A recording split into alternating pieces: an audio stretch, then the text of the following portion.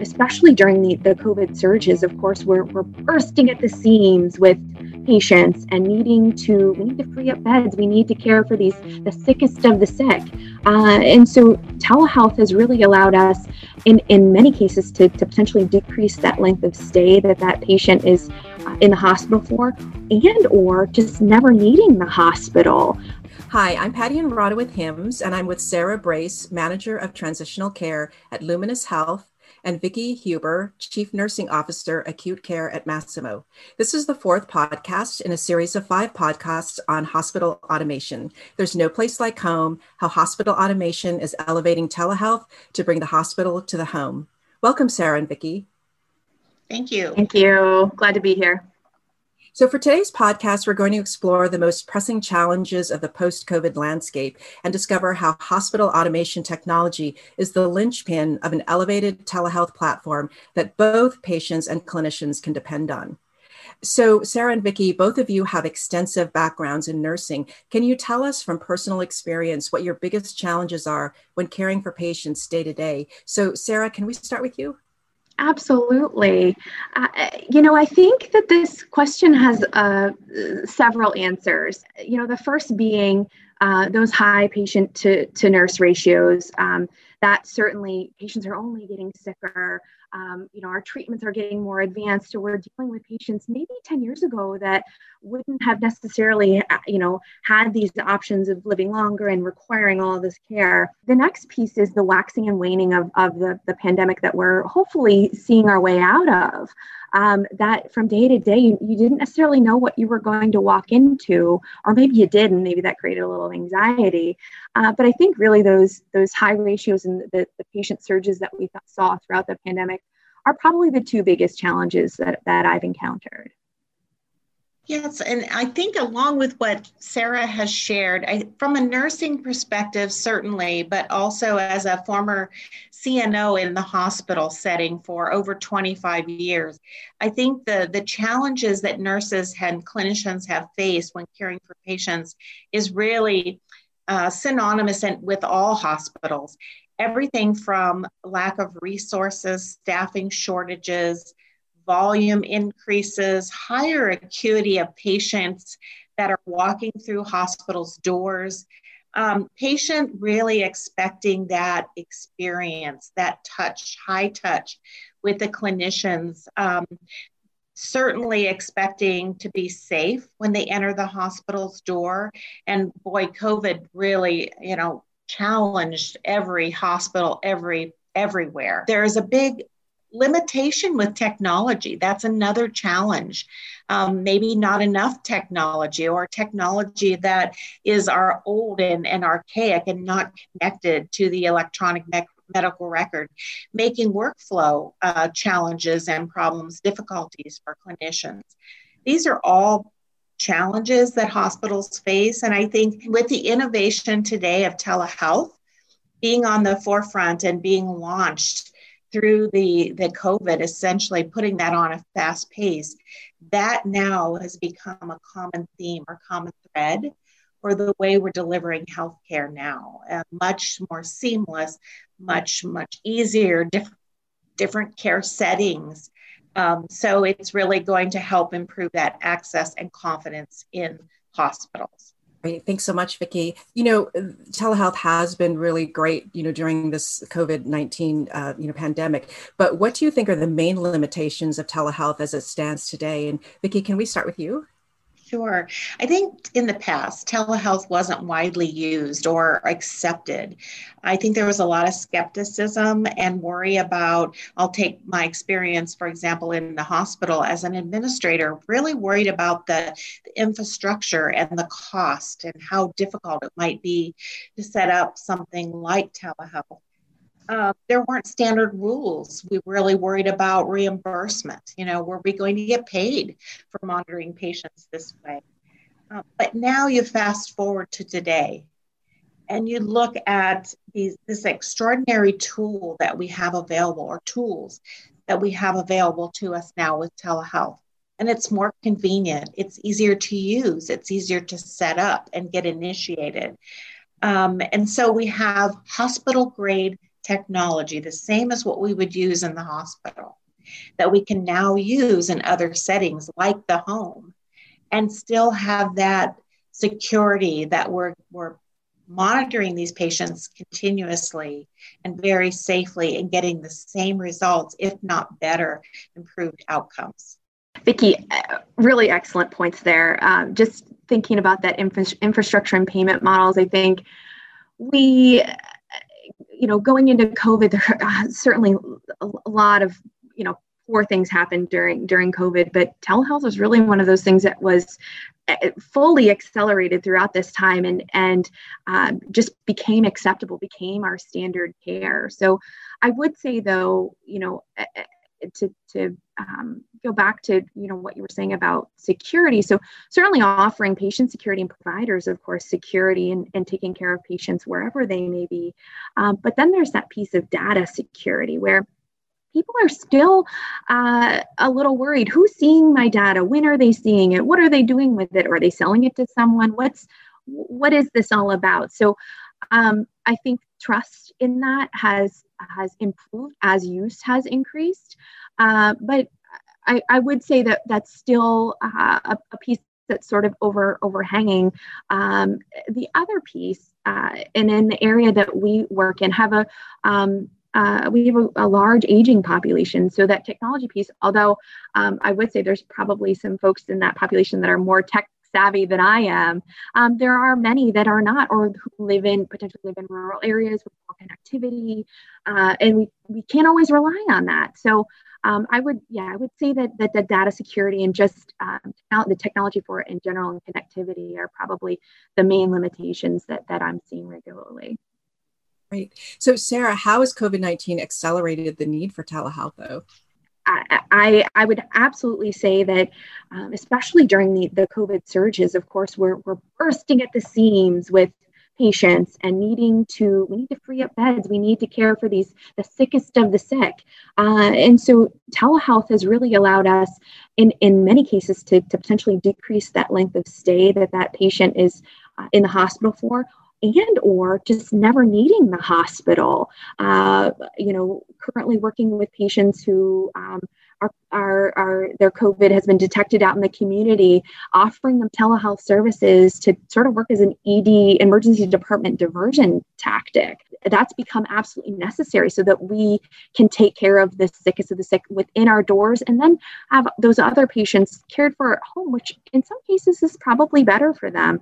We've also had this need along that same vein of reducing the amount of patients in the hospital, also reducing readmissions, because again, that just leads to those, a large amount of patients in the hospital. So telehealth has really helped us in those areas. We want to take care of the right patients at the right time in the right place.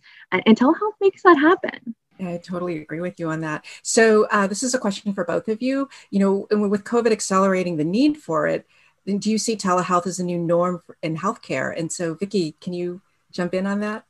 Sure, absolutely. So, COVID really changed everything. It really launched, if you will, and became the springboard for telehealth. And I think patients and their families have really become accustomed to almost expecting to be able to see their doctor virtually, or to be able to be monitored now virtually in a new way and still remain in that comfort of their own home and the convenience of not having to drive into the doctor's office or go into, a large hospital campus to get a procedure done. It's just easier for them. So also knowing that there's visibility or eyes on the patient. When you're monitoring a patient continuously from the home, that gives them the feeling of security, again, that they're safely being monitored. So that's, in my mind, that's bringing back high value care. And that's so important to a patient. So everything about telehealth is making this patient-centric. And I think you're going to hear more and more about that. Everything we do should be about the patient and for the patient. So it's improving that access to care. It's improving the timely intervention if they're being monitored back at the main hospital, but sitting in the comfort of their home and bed, knowing that those clinicians are going to immediately intervene. So telehealth, in my opinion, yes, it's here to stay. It will become the new norm. Absolutely. Vicki, I could not agree more. My answer to this question, seeing this as a new norm is yes, yes, yes, exclamation point. This has to be the direction that we're going. And at this point, I don't feel like we have a choice. And I wouldn't want that to be construed as a negative thing. This is what we have to do to take care of patients. Taking care of patients in their homes, they're in their own clothes, eating their own foods, walking around a place that they're familiar with. It makes sense. And when we think of the sequelae that can happen to a patient when they're in the hospital, to be able to prevent that, we owe that to our patients. Now, all that to be said, there's certainly a time and a place for an acute hospitalization to occur. But for many of these cases, caring for patients in their home is just, at this point, we are compelled as healthcare organizations delivering this type of care to work with telehealth in a way that works best for our patients. And thinking of, our chronic conditions, you're thinking of diabetes, you're thinking of COPD, you're thinking of congestive heart failure, conditions oftentimes that merit hospitalization currently and over the last decade or so. Well, what if we could take care of your congestive heart failure at home? And when you're in that acute episode, what if we could provide those therapies at home? And what if you felt comfortable and confident with that? And that's where we're at right now. And there's just so much good that's really come from this. So back to my first point, yes, yes, yes. This is what we're doing. Great. Thanks so much, Sarah and Vicki. So Vicki, this is a question for you. How about individual wellness? Can this new technology you've described benefit the everyday consumer who's looking to stay on top of their health? This is something that a lot of people just they think about personal health and wellness as almost a secondary thought. That this is coming from a nurse who, we as nurses, and I know there are a lot of us out there, we tend to take care of everybody else, but we sometimes forget about our own health and wellness.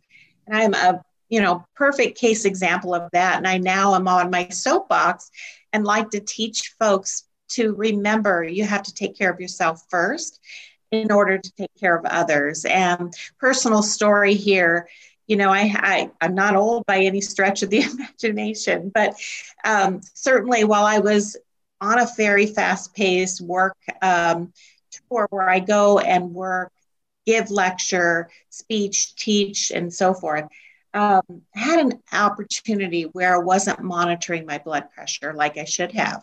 And so I suffered a major stroke. And this was a little over a year ago, right before COVID hit.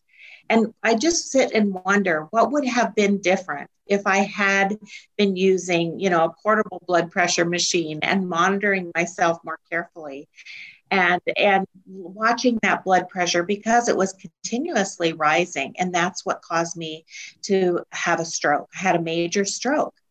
And so I've obviously recovered, but I am absolutely certain that telehealth and telehealth technology can and will be the way people will begin to pay attention to their health and well-being, and certainly put a lot more emphasis on being proactive about their health.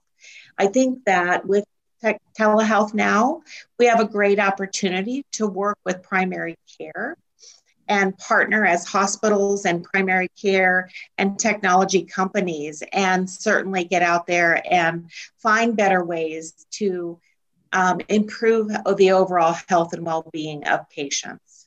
Great. Wow. Thanks. And Vicki, what a great story to share with us. So thank you for that. So my last question is to both of you, beyond chronic care, what do you think is next for telehealth? And Sarah, maybe we start with you. I think what's next is this huge push for upstream management. And maybe you think that this is something that's already happening, but a true push for preventing some chronic conditions.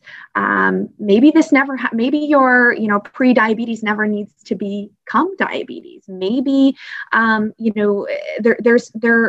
are a lot of things, a lot of prevention measures where telehealth can sense those changes for patients, things that are happening at home, where we can intervene early. We can work on patterns, health patterns and health literacy long before it becomes something necessitating an acute hospitalization. So I think this huge push for upstream management is one piece.